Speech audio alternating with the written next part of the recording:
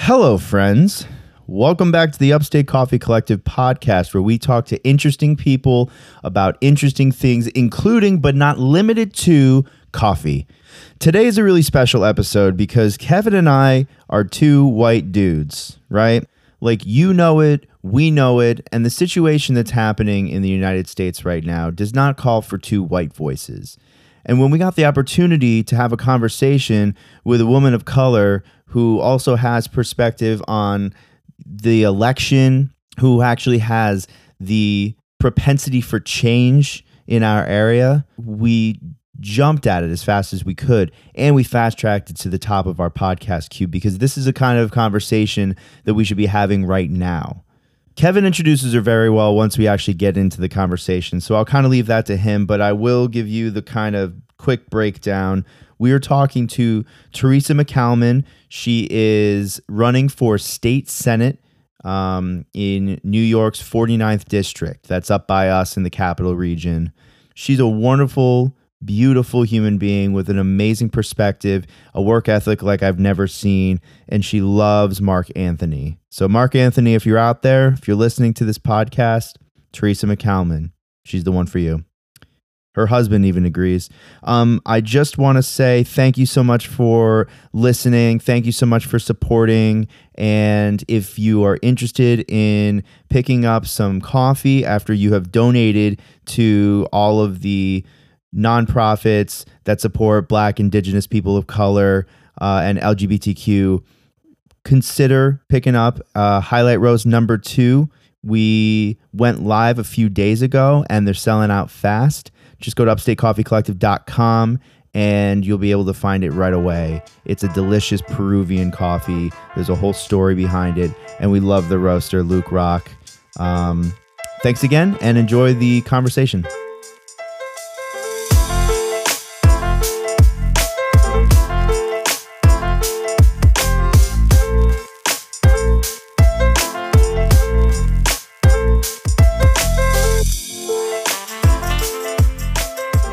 Doing this. Welcome back to the Upstate Coffee Collective podcast. I'm Kevin Miner. With me, as always, is Matthew Pfeiffer. Hello. The man behind the boards, the man who asks some of the questions. I ask some of the questions.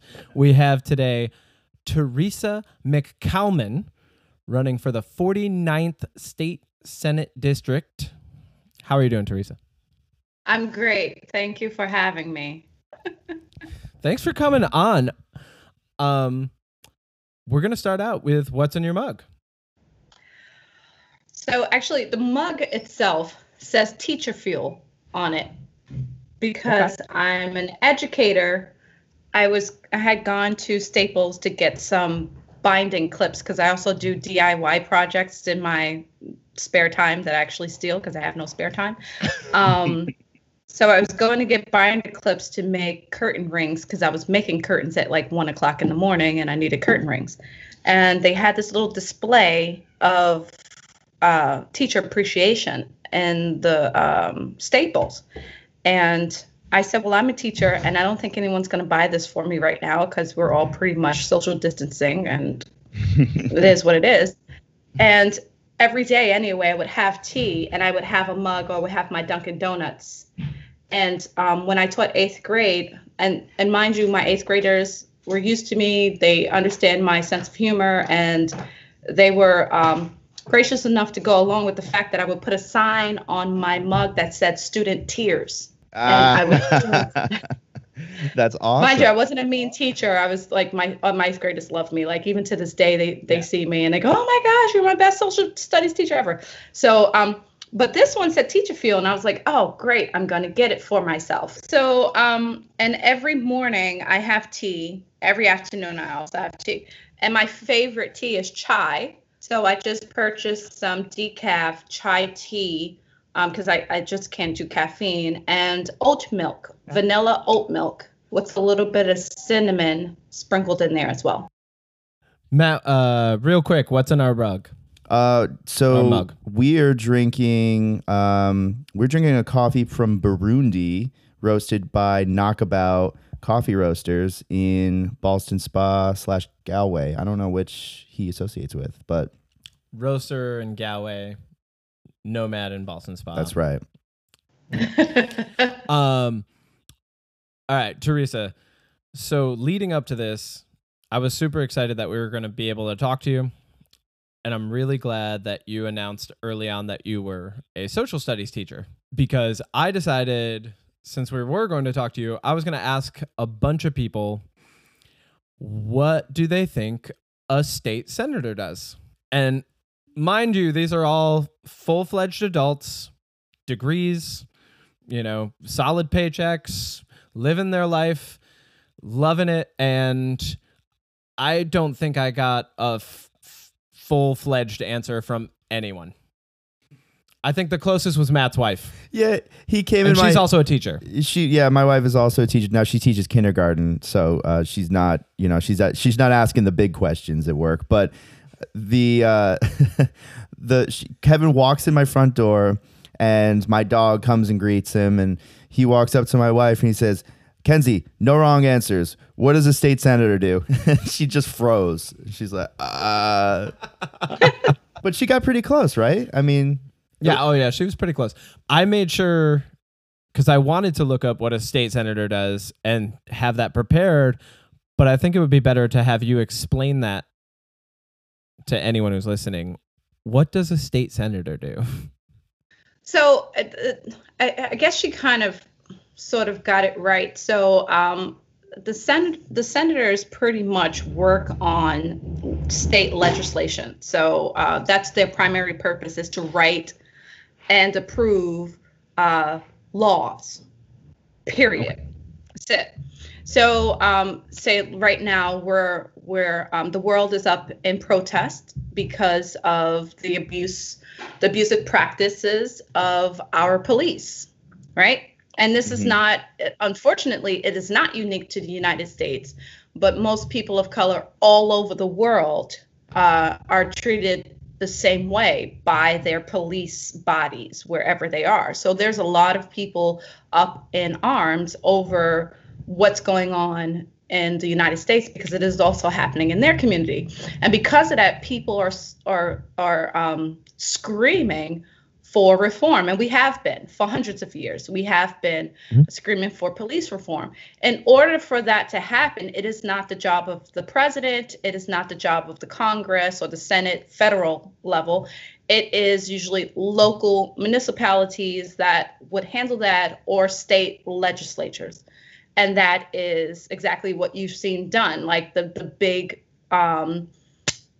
change in 50A, it was repealed, and that law pretty much protected the records of police officers. So if they were consistently being reprimanded or written up because of their behavior or abusive practices, the public could not foil their record and find out what it was. It would be mostly redacted. You could not get that information on the history of a police officer. And why? Why is that important? Because it is important for us to know who is policing our community, what their records are. And if they have a record of abusing people, no matter what color their skin are, but if they have an anger issue or they have problems with just following their own leadership, how do you expect them to actually police safely their communities, right? So Absolutely. What did we do? We demanded that be repealed so that the public has a greater hand in who they allow to police them. And I think that should have been from the get-go. And I said that last year when I ran for mayor. I said not only does the local police need to be officially trained, they also need to go through culturally responsive training. What does that do? It helps weed out those biases that they have naturally coming from a different community. I'm talking about white police coming into a predominantly Black and brown community and being able to police to that. You can't, because you don't know it. So you can't. In order for you to know it, you need to learn it. And in order to learn it, you need to learn about yourself first. So culturally responsive training would do that. It would draw out how you see the world that's different from you, so you can address it, deal with it, and learn how to police without putting your biases in that. And now what they're saying is that Their records will be open, and also we're going to force implicit bias training, which I don't think is enough. But anyway, long story short, yes, Agreed. that's how you get things changed. So Yeah. I'm a teacher. You know, I got to go through the history. I got to go through all the details and make Oh, the yeah. connections and make it relevant. That was a fantastic answer. One question that popped up as you were talking about 50A is, in your words, how do you think 50A was, what were the intentions originally behind passing 50A and putting it into law? Why do you think it was there in the first place? And how, because the process of putting that law into place, you know, should be representative of the state legislate, right, and the community. So what do you think, in your words, what were the reasons for that being there in the first place? So it's funny you asked that question, because I asked myself that a few days ago, and I said I put it on my list of things to research the history of that, because in my mind, I try to put myself on all sides, try to see all the perspectives. I have to as a teacher, because all my students come with different perspectives, and I need to be able to understand that and teach to it. So I was trying to see why that would have been put in place. And the only thing I can think of is because as a police body, they needed to make sure that whatever disciplinary actions needs to happen to their officers happened internally, and there were no outside influences, because it's a fraternity. It is, right. as most people have gone so far as to say, it's a gang. And when you are part of this collective, and this is just me, like, just trying to figure out, not really understanding it, but just trying to logic it out. When you're part of a collective like that, you want to protect that body. And in order to protect that body, you cannot have outside eyes who don't understand the brotherhood, don't understand the connections, don't understand the training. And you're like, the public doesn't get it. So they're not allowed to see this. But the thing is, it doesn't give two shits if we understand it or get it or not. The fact is that you, as a police body, are policing and protecting our bodies. And you damn right, we need to know what the hell is going on with your officers. Because if not, then they need 100%. To be gone.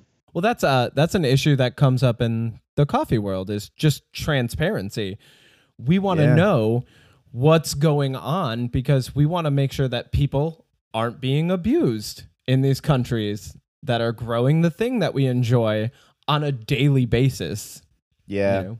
We don't want to feel like we're contributing to that with a level of ignorance. So transparency is such a huge thing. And that makes sense that would be huge for a police body and their community.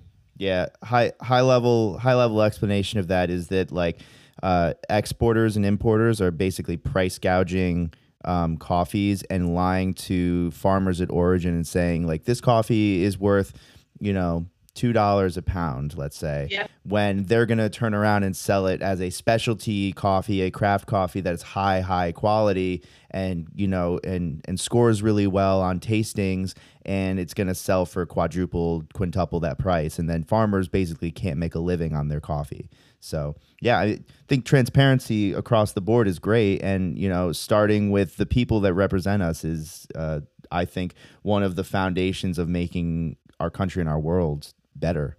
Yeah, and I'm one of those people. It seems so. Absolutely. You know, Kevin's met me. I'm as real as it gets. I don't like to BS. I call it how it is. Sometimes my kids have to check me, and you see mommy, you know, she goes, and I go, but it's the truth, you know. And sometimes people can't handle the truth, but right now I don't care, because the truth is the truth, and you need to hear it right now. There's no more hiding behind it. There's no more being careful. There's no more trying to ease you into it. No more. The world is burning. Is burning because of divisiveness, because literally, of racism. Literally and figurative, right? And holding your tongue and trying to find the nicest words to say, that shit ain't getting it no more. No. So it's time to be real. It's time to take back our communities, our lives, our district, our state, our freaking country. And it's time to be real. It's time to change. That's me. Oh, Big time. Well said. I love that. That's definitely who she is. And I was lucky enough to be with you and your 3 daughters at the Troy rally, which was amazing.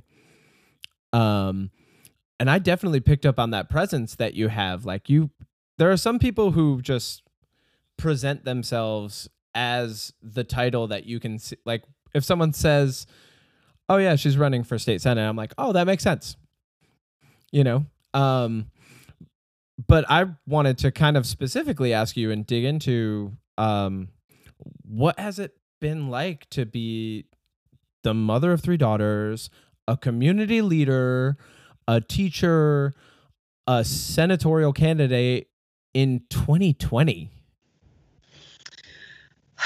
So I also have a son. So I'm a mother of 4. And you know, my grandchild as well. That's my baby. I call him my new son.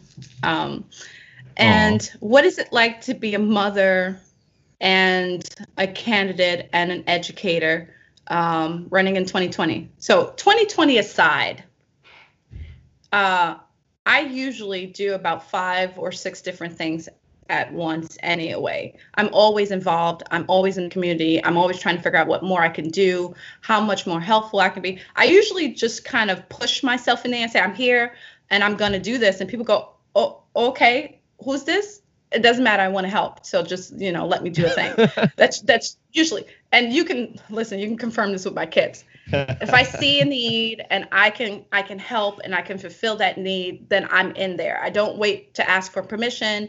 I don't wait for someone to pick me. I don't put my hand up and wait. I go, okay, I'm going to help. I just jump in. Wait for what? If I don't do it, then no one else is going to do it. And someone else is probably waiting for someone else to do it anyway. So I don't like to hesitate. I just get in there and I do. And because of that, I usually have 50 million things going on at once. And then the kids, I drag them right along with me. Mm-hmm. They tell me that they get voluntold. So, and I'm like, I'm okay with that. So, yes, they're voluntold, and they'll tell you they've been helping me with my advocacy in our Native American community and the local Native American community since they were like babies, helping us get all the elders together and bring the outside community together to dispel myths in the Native American community, holding I guess what you guys call powwows, we call them gatherings, holding those things on the campus in Russell Sage College, and just letting everyone know nationally what's been going on. And my kids will help me with that, working with youth, creating raising them to be young abolitionists, to dispel the myths also in Black history, urban Black history here in upstate. So during the time of the Civil War, what were Black people doing in cities? In the North, were they enslaved or weren't they? So my kids and their friends, and they got their friends to join in at the ages of 4, 5, 6, 7, 8, 9, 10, 11. They came together with their friends and they joined the Young Abolitionists, and they would do reenactments and show them that they weren't all runaways. Some people were wealthy and came from non-slave parents and owned things. And they became little historians and little activists in their own community, reclaiming their local history and sharing that with the community. So I was always doing something, marching for rights for homeless women and children, because I was a homeless woman and a child with a child. A few times I was homeless. Mm-hmm. And those were the hardest times in my life. And I did not want to see anyone else go through that, especially the struggles to come out of that, especially help, depending on the system to come out of that. That was hard. So I'm always doing, always in. And when you ask me, what is it like? I have absolutely no idea, because this is normal for me. This is normal. I was reading your text message to me and you was like, we want to know what it's like to be like run for Senate. And I kind of turned to my husband and I said, what is that like? Like, this is normal for me. I was like, I want to do a thing. I do my research. I try to figure out how to do a thing. I educate myself. I may pick up a couple of more degrees so I can make sure that I know a thing. Hell yeah. And then I go do it. So, I mean, this is just me. I mean, I think you would have to ask someone looking from the outside what it looks like and what it's like, because I have absolutely no idea how to tell you that, because this is just normal. Well, I think even from an objective standpoint, a lot of people don't know what the prerequisites are for certain seats. I guess even, like I consider myself, fairly politically active. I consider myself fairly politically educated, but I didn't realize that you could, like, anybody can run for Senate, right? I think you can just decide, I'm going to run for Senate. So and I think it's 18 probably for local office, and that may include the Senate. So, I mean, I even told my son, I said, you need to run for office, because when he was helping with my mayoral campaign, he's a mini me. Like, he's just, I think even better, way better. And his curls are way better too. Oh, are they? You guys have some curls. He's got gorgeous curls. So now he's going to run for local office, hopefully. I'm going to voluntold him. You're going to voluntold him. I'm like, so I wrote like some questions down as like as a little bit of homework, but as we're talking, they're just popping up like totally naturally. I wanted to ask, have you always been politically active or politically motivated, or was there something in your life that you were like, screw this, I have to get involved more? So initially I would say no, right? Because I never did a thing thinking of politics, if that makes sense. Right. But if you think linguistically about politics, it is about the people. So then I would have to say yes, because I have always been about the people. I've always been about my people. I've always been about my community. I've always been about helping, nurturing, supporting, growing. So linguistically, yes, I have.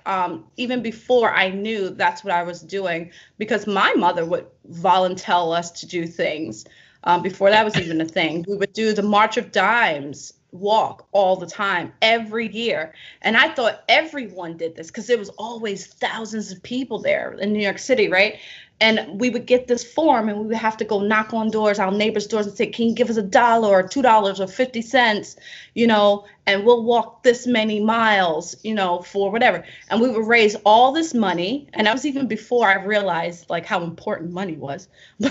Like, I get 50 cents, I'm going to the corner store, I'm going to the bodega, and I'm getting me some chips and a quart of water or something.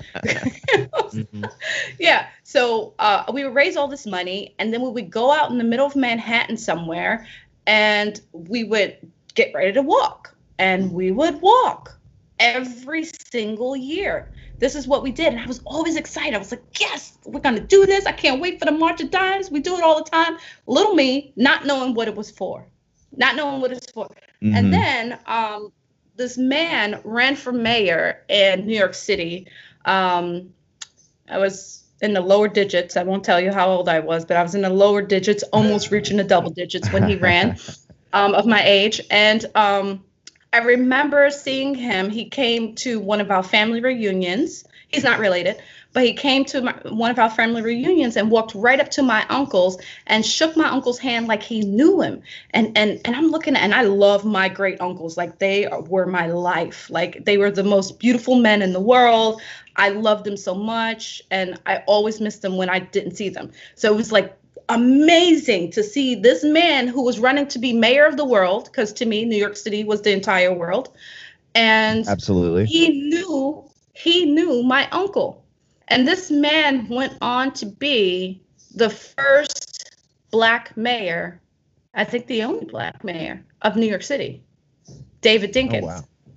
So when I saw that, I asked my uncle, who is he? And why are all these people all over him? There was like news all over. And why? And then my uncle said, why don't you take a picture with him? And I was like, can I? And he was like, yeah. So we took a picture. And then my uncle said, that man is going to be the mayor. And I was like, well, what does he do? And my uncle said, well, he makes sure that you're happy and that I'm happy and your mom and your sisters are happy and that we have everything that we need to live happy and peacefully in the city. And I said, he's going to be that? And I equated that as president of the world. So I said, he's going to be mayor of the world. Yes. And he looked just like my uncles. So I saw me in him and I was like, wow, when I grow up, I want to be just like him, not realizing that was my first lean towards the word politics. So that was my first actual like experience with politics and really trying to gauge and understand in my young mind what that meant, to be able to make people happy, to make people smile, to make sure that they're at peace and they're happy with their surroundings and their family. Like, I was just like, wow, that's amazing. I want to do that. And I didn't even realize, I didn't remember that memory until someone asked me for the 100th time when I was running for mayor, why did you get into politics? What was your first politics? And I had to think back. I had to keep going back. And I went back to that. And I was like, that was it. That was it. But from an activist standpoint, you've been doing it since you were single digits, right? With the March of Dimes. And then so your family brought you up in an activist mindset. And here you are now. And I didn't even know it. I didn't know it. I wouldn't even say activist. I would say like you had just like a socially conscious mindset, you know, like they were bringing you up in a mindset that was conscious of other people and how to help them, you know, not even so much just like campaigning in the activist sense that we know it now, but just being aware and charitable. I guess so. But when I think of my family, though, you like every day, I would say no. Okay. I know my family, but I think because of them being aware of certain people who would affect their lives, I took that in and said, oh, okay, maybe I should pay attention to things like that. Because as a child, you do as you see, right? So that was a little seed planted in my mind, even if they didn't say, this is what you should be doing, this is what you have to do. It's just the little instances of being exposed to that, I think just planted the seed. And as I got older, you know, that started to grow. And then I started to become aware and conscious of it. And then here I am today. Well, I love your story. I'm already so inspired and impressed with you. I really, you know, I'm really excited for your future. There's no question after that. I just wanted to say. I think one thing that I definitely wanted to dig into was, Teresa, you've been very present the past couple of weeks, and it seems like a lot of people are looking up to you in that community leader aspect. What's that been like? And do you have any sort of advice for people who want to get involved but don't know how? I'll answer the last part first. Okay. When I wanted to get involved, and I think this is just my analytical, I think I'm very left brain side, whatever you want to call it. So I'm very analytical and logical. I think I'm part Vulcan. So I said, there's got to be, yes, I'm totally a geek, totally. There's got to be a way that I could do something to do what I need to do, so that I can feel like I'm being some kind of effective person in my community. So what I did, I told my family, I'm going to go back to school. The logic behind that, and this is mostly for your Black and brown audience, I have a baby face. Maybe not so much now, but before I did. And no one believes me when I tell them that I have 20-year-olds, 20-something-year-olds, and a grandchild and 4 kids, you know, 3 of which are in college, and then the youngest, of course, is about to enter high school. And they go, you can't, that's impossible, you know, and oftentimes my face dictates how someone else reacts to me. So when I want to go and do a thing, they look at me as this young, inexperienced Black little girl. And that was a big blocking stone for me. So I tried to think, how can I get past that? So I said, all right, the education that I have, it's antiquated, it's from 1990 something. And I need to actually, update that. I need to re-educate myself. So I told my family, I'm going to go back to school. I'm going to get a couple of degrees. I'm going to try to do like 10 years worth of degrees in as short time as possible. So I did. I got, and this may not be possible for everyone. I prayed heavily on this, and I'll tell you that much spiritually. I'm very spiritual. So prayer and my dependency on guidance from my God got me through this. Especially when I was like, I'm broke as a joke. How am I going to do this? And he was like, chillax, Teresa, I got you. So, and he did. So, awesome. So I got 5 degrees in 4.5 years because I needed to prove to people that I wasn't this little girl that didn't know and couldn't do, which is sad because I should be able to walk into a room and say, I want to help, and not have to pull out some freaking credentials or have letters behind my name to do it. But I knew that in that world, which is now dying, but in that world, I had to prove who I was by upping my education, by renewing my antiquated education, and then doing it in the most extraordinary way. They had no damn choice but to pay attention. And then on top of that, while handling a 19 credit course, doing dual degrees and a minor, I had my 4 kids with me. I did 3 work studies, and I volunteered in the Native American and the Black community. So I had to do and go above and beyond. I had no choice but to, because I had shit to get done, and I had to do it ASAP, and I didn't have time to waste. So I went and I pretty much forced myself in. When they told me at that school that they couldn't give me the degree that I wanted, I found where they had lunch, and I pressed my face against the glass, and they were like, "Why is she there?" And I was like, because you just closed my degree program, and I'm not going anywhere until you figure something out for me. And you can ask them, Russell Sage College. I stayed there until they figured stuff out, because I was not going to be left with my head, running around like a chicken with my head cut off, trying to figure out what to do. I said, I don't have time to waste. I have things to do. Even if I'm just trying to get something delivered from UPS, don't tell me no. Let me speak to your supervisor. I guess I'm a black Karen. I don't know. Either way, I have things to do. I have a world that I would like to see changed for my children, and I refuse obstacles. I refuse my face and my paint job to be an obstacle. So I had no choice but to make changes in my own self and in my own life, and do it in a very short time frame to get it done, to please the white man, unfortunately. Thank God that world is dying. Now, to go back to the first part of your question. What is it like to be a leader? That's another question I have absolutely no idea. If people are looking up to me, I guess they see something in me that they want to emulate or they want to be a part of, and I appreciate it and I love it. And I encourage everyone to get on board and let's get going. Don't get left behind, because we are making history and we are changing shit. And you will get left behind if you are not on board. And I love the fact that people are waking up. All my white allies, some of my Karens too, they waking up and they're seeing the world for what it was. And we can no longer be that way. So I've always, I've learned to find my voice, but I've always been active, even when I didn't have a strong voice.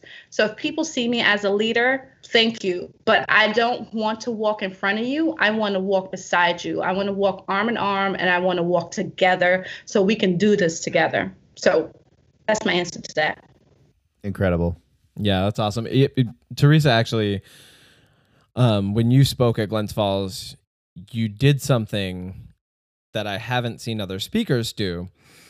And it was really exemplary.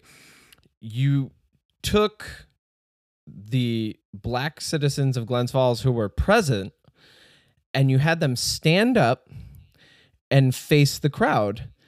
And I'm born and raised in Glens Falls. I can tell you there's not a lot of black people in Glens Falls, but there are friends and there are neighbors, you know, and to have that moment where instead of dividing the crowd, what you did was you highlighted the people that we had just marched for. It was really meaningful and powerful because you weren't saying these are two different groups of people. You were saying this is the group of people that you just did this for.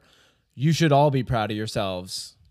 And the thought that was kind of like spur of the moment thing. It wasn't planned, because as we were marching, there were some young people who were taking advantage of the opportunity to take photos to get into the news.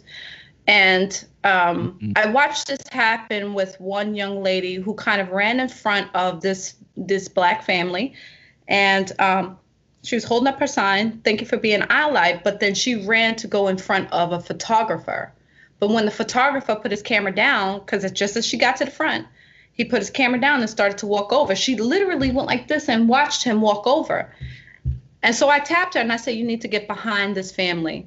And she was like, "Well," I said, "You need to move to the back." And then I pulled the family over and I said, these are who we're here for, right? And I had to do that at least 5 times as we were walking.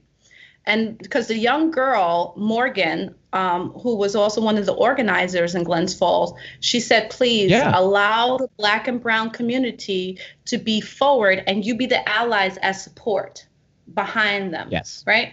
That wasn't happening all the time. And I guess that's the Vulcan in me too. Things needed to be in order and had to happen the way it was supposed to happen, and it wasn't happening. So I was getting kind of, Vulcanish, I guess. I was like, this needs to happen. So I said to one of the organizers, I said, "Listen, I just want to let you know I'm about to do a thing."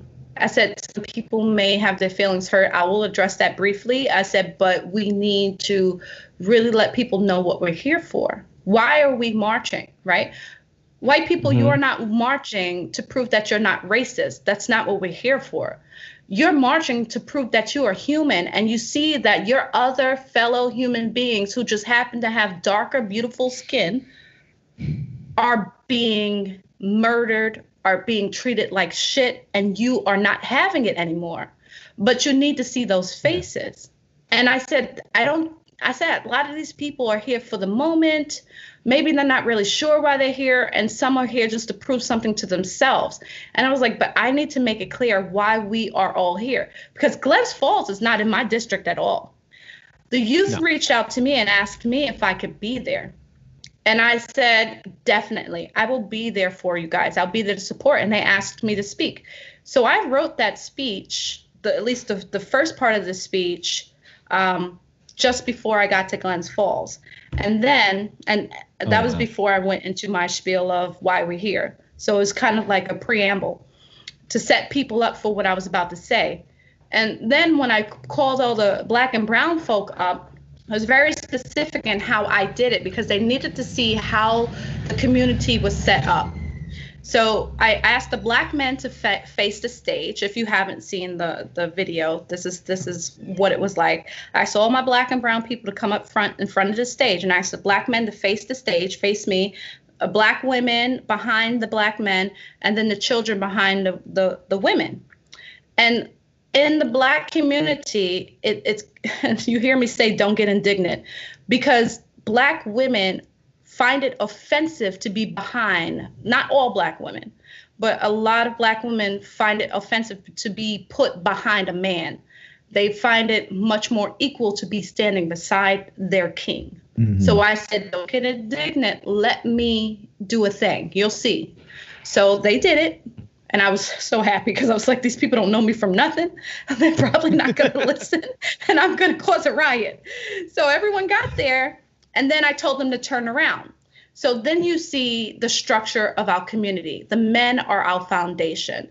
They are what keeps us strong. They are what supports us. And we're losing them. We're losing them to gun violence, to drugs, to addiction, to just, having multiple baby mamas. Just things like that. Just that gangster lifestyle, we're losing them, but we're reclaiming them. We're bringing them back because we recognize that without our Black and brown men, we do not have a community at all. And then in front of those men are the women, and the men have to support the women, and the women will support the men as well, but they shore up the women, because in the women lives our community, lives our children, lives our future. And we have no choice but to support that, right? And then what do the women do? They nurture and support the children along with the men. So that's why I had it structured that way, because the community, the white community in Glens Falls, needed to see that their community, how it's structured, is the same way the Black and brown community is structured. And they needed to see that visual. This is what you're here for. You're here to support our Black and brown lives and bodies, your neighbors, your friends, your uncles, your aunts, all of them. This is who they are. That's what you're here for, just in case that got lost in that long march, because it was a long march to that part. So that's why I did it that way. Incredible. Truly incredible. Seriously. You know, that brings something up that Kevin brought up to me recently. He said in a similar way, you handled, I wouldn't call him a heckler, but somebody who was causing a disruption at one of your speeches in a really unique way. Kevin, you want to talk about it? No, it was when you first got to Glens Falls, the first thing you had to do, there was like this younger gentleman, and the only thing I could say is that he was off of his rocker and he was saying things that no one wanted to be said.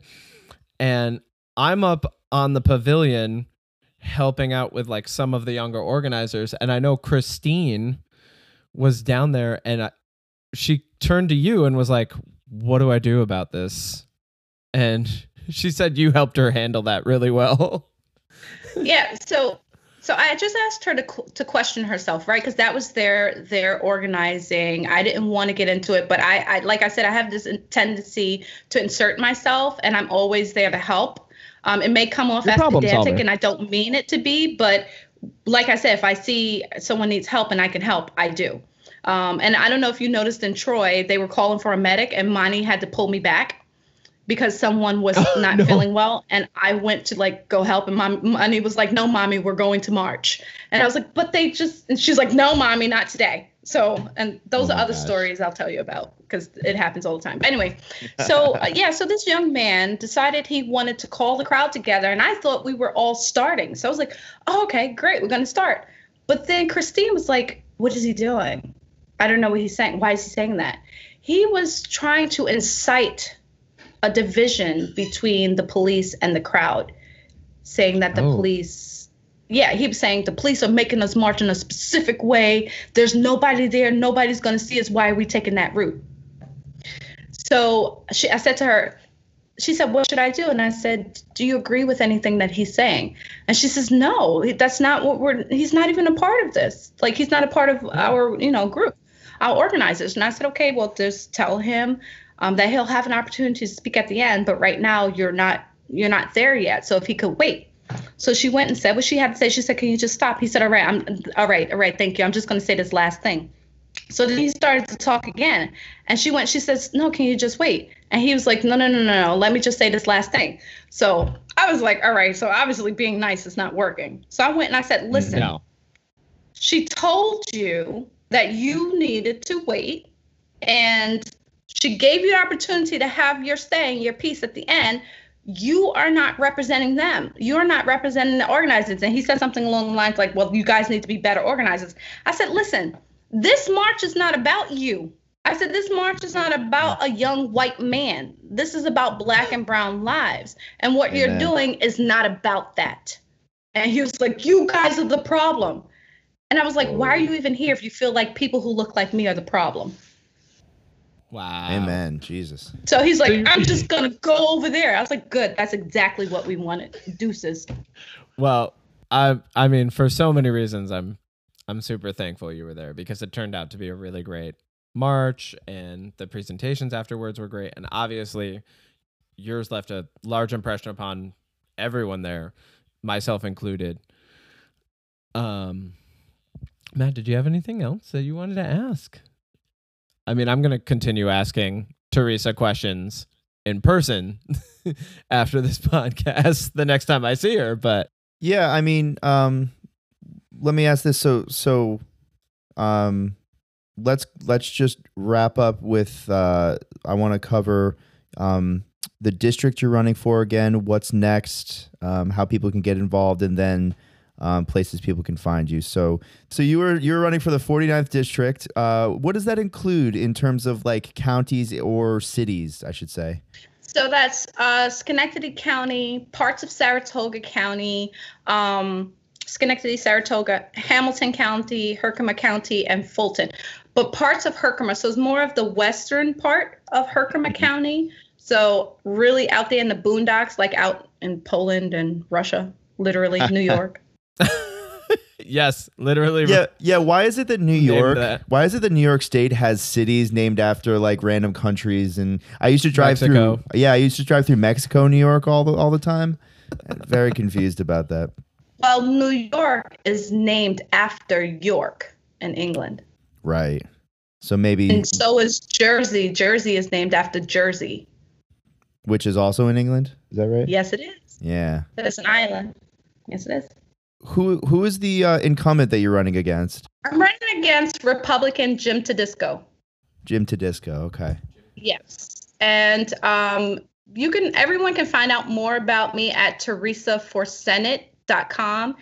And I'll spell it THEARSE for Senate, the word for Senate.com. And my contact info is there too. I'm trying to be as accessible as possible. And I mean, obviously, you can just text me and I'm like, hey, what's up? When I can. Mm-hmm. Yes. But anybody can text me. They can call me. I try to check my text messages as much as possible and get back to you and like as quickly as possible. But everybody texts me and calls me. So I'm sure I will get back to you within about 24 hours. If it's longer than that, it's probably a busy week like now. The primary is the 23rd. Absentee ballots are out. So I do have a Democratic primary, but he was just pretty much, unfortunately, he's being used for his blackness and his ignorance of how things go up here. And the establishment, the Democratic establishment here in Schenectady, is using him to try to throw off my campaign because they're still smarting, those are their words, smarting at the fact that I ran a primary against their mayor last year and almost won. And he's an 8-year incumbent, and I only lost by about 100 votes. I refuse to lose by about 100 votes this time. So I will win this primary because I will have all of you guys' support. We have to change the world. We have to change this establishment who told a young black woman that she needed to ask permission of an old white man to run. That's not happening anymore. That world is dead. So please vote June 23rd for Teresa McCalman. I'm the first person on the ballot. Let's take back our district. Let's take back our city, our lives, and our time stolen. ASAP. Vote. And hopefully in 2020 we can take back our country. Let's do that too. November, we're going to vote out that Republican and we're going to vote me in as senator, but I got to get past the primary on the 23rd. I'm definitely going to be telling people because, and you don't have to give a long answer on this if you don't want, Teresa, but Tedesco voted against the repeal of 50A.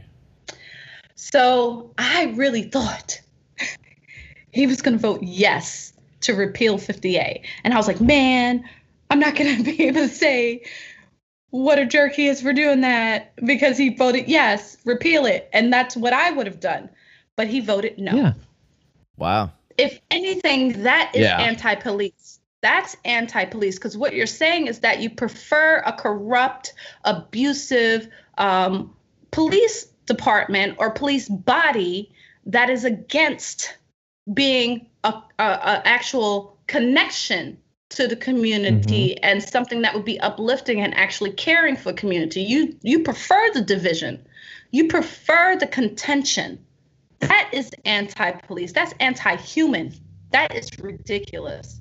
Yeah. Why wouldn't you Yep. want a police force that is held accountable to their police officers? Why wouldn't you want the community to hold their police officers accountable for their actions? Why would you be against that?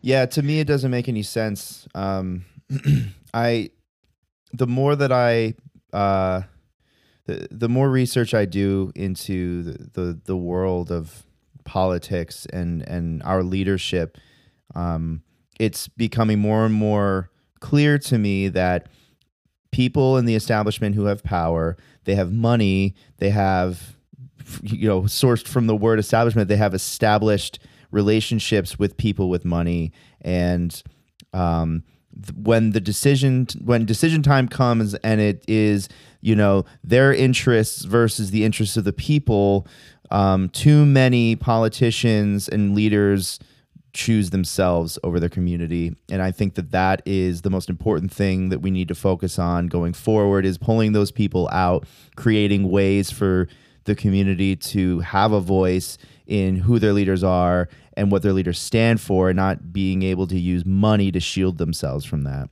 That's right. That's right. That's why I don't accept corporate PAC money or Awesome. lobbyist money. My campaign is 100% grassroots, from the people, by the people, for the people. And I do not make up issues to tell you what it's about and what you should find important in your community. I actually knocked on these doors for the last 3-4 years now and asked, what are your issues? What do you find of importance? Like right now, everyone's like, oh, Black Lives Matter, police reform, defunding the police, which does not mean don't fund the police. It means take the funding that goes into militarization of the police and actually put it into supporting the community through education, through social work, things like that. That's what it means. Demilitarize and then lift up the community with that money. That's what defunding the police means. So this is what I ask. What are your issues that people are not talking about? So that conversation got me into a very informative conference call with farmers all the way up in the boondocks, even out to Pennsylvania. Oh, so much I learned about dairy formulas that I never knew before. So there are very specific issues to the people in the community that are not popular issues. And those are the ones that I'm putting forward, the popular issues, as well as what is truly important to the people. And I can't do that with corporate in my pocket. I would never be able to do that with corporate in my pocket, because it would always be corporate interest. And that's never going to happen. Never going to happen. I will be a broke candidate walking into that, becoming a Senate, because I refuse to take corporate money. I only will take the 1 cent, 10 cents, 2 cents from the people who want to see me. And your 2 cents is worth 2 million to me. I will do what you need me to do, and I will be that voice. And I'm not going to be selfish. It's going to be about us, all of us moving forward together. Can't do that with corporate. I don't know anyone else who could do that without taking corporate money apart from you at this point. I mean, you're probably my favorite local politician. I'm not going to be shy about that. Thank you. You're welcome. Well, we got to wrap this up. We do have to wrap. I'm sure you're busy. We're not quite as busy as you. It's actually it's Sunday, so I get to relax for almost the rest of the day. We got one more conversation to have with a friend of ours, and then we're gonna relax. But you will not rest. Do you get enough sleep? Do you get 8 hours of sleep ever? I get about maybe 2-3 hours, maybe 2-3 hours. Wow. Yeah, maybe 2 or 3 hours. It depends. Sometimes I get 4, and that's good. I'll sleep when I'm dead. I'll sleep when the world is better. Well, we appreciate you for that. Final question. What's your jam? What kind of music are you into lately? Or is it a podcasting? Be anything you're listening to? So that's a huge question, because I listen to all music. I'll tell you a couple of my favorite artists. Peter Deluxe. Peter Fox, Sammy Deluxe. They're German artists. Love them. They're from the 90s. Love their music. Also, Bianca. Bianca is a Russian artist. And yes, these are languages I do understand. And also cool. Kisamba. I do Latin dances. So when I'm not busy, which is always, I used to always go dancing, and I would do Latin dances, and I was assistant teaching Latin dances. So salsa, merengue, bachata, Kisamba. I'm still learning Kisamba though. I don't teach that. So I love all types of music. My husband, of course, is Mark Anthony. Of course. I was like, wait, It's really? Mark Anthony. My actual husband acknowledges that he is indeed my husband. So You know, Teresa, That's great. if Mark Anthony happens to listen to our podcast, oh my gosh. then Now he knows. now he knows. Listen, I am blushing. You can't tell. But We won't. I haven't spoken to Mark Anthony since I was in college in the early 90s. A girlfriend of mine used to know him. I guess this is before he was like really famous, What? but I knew who he was. And she used to call him because I was part of a Latin American student organization, and we used to teach and dance salsa merengue and do performances in college. And all of our songs were his songs. So he would call us, or we would call him, and he would just encourage us and give us, little, sing to us on the phone. Yes. Okay, well, Teresa McCalman, it was a beautiful hour of conversation. We're so blessed to have talked to you. God bless you and all the work you do. Thank you. We're going to keep in touch, and we'll make sure that everybody has all the information they need in our show notes, and we will be posting this as soon as possible. We're going to be We're pushing this one forward. we're pushing this one right to the top of the list because people need to hear this now. Thank you so much for coming, and if there's anything we can do for you at all, please let us know. Yep. Just shout out. Send people to volunteer. So that's what we need right now. We need to make calls and make sure everyone knows that I'm running and they have an option, a real option. Okay. Definitely. It sounds like they have a great You'll option. be seeing me soon. Yes. I'll see you soon. All right. All righty. Thanks a lot. All right, guys. Have a great day. Thank you. Have Bye. a great day. Thank you. For more information about us, go to upstatecoffeecollective.com. Scroll down to the bottom. There's a little window where you can throw your email in and get our newsletter. A couple times a month, we let you know about some cool stuff going on in the coffee world, when we have coffee drops coming, and what's next for us and what's next for you. Thanks for listening, and be sure to rate, subscribe, and we will see you next time.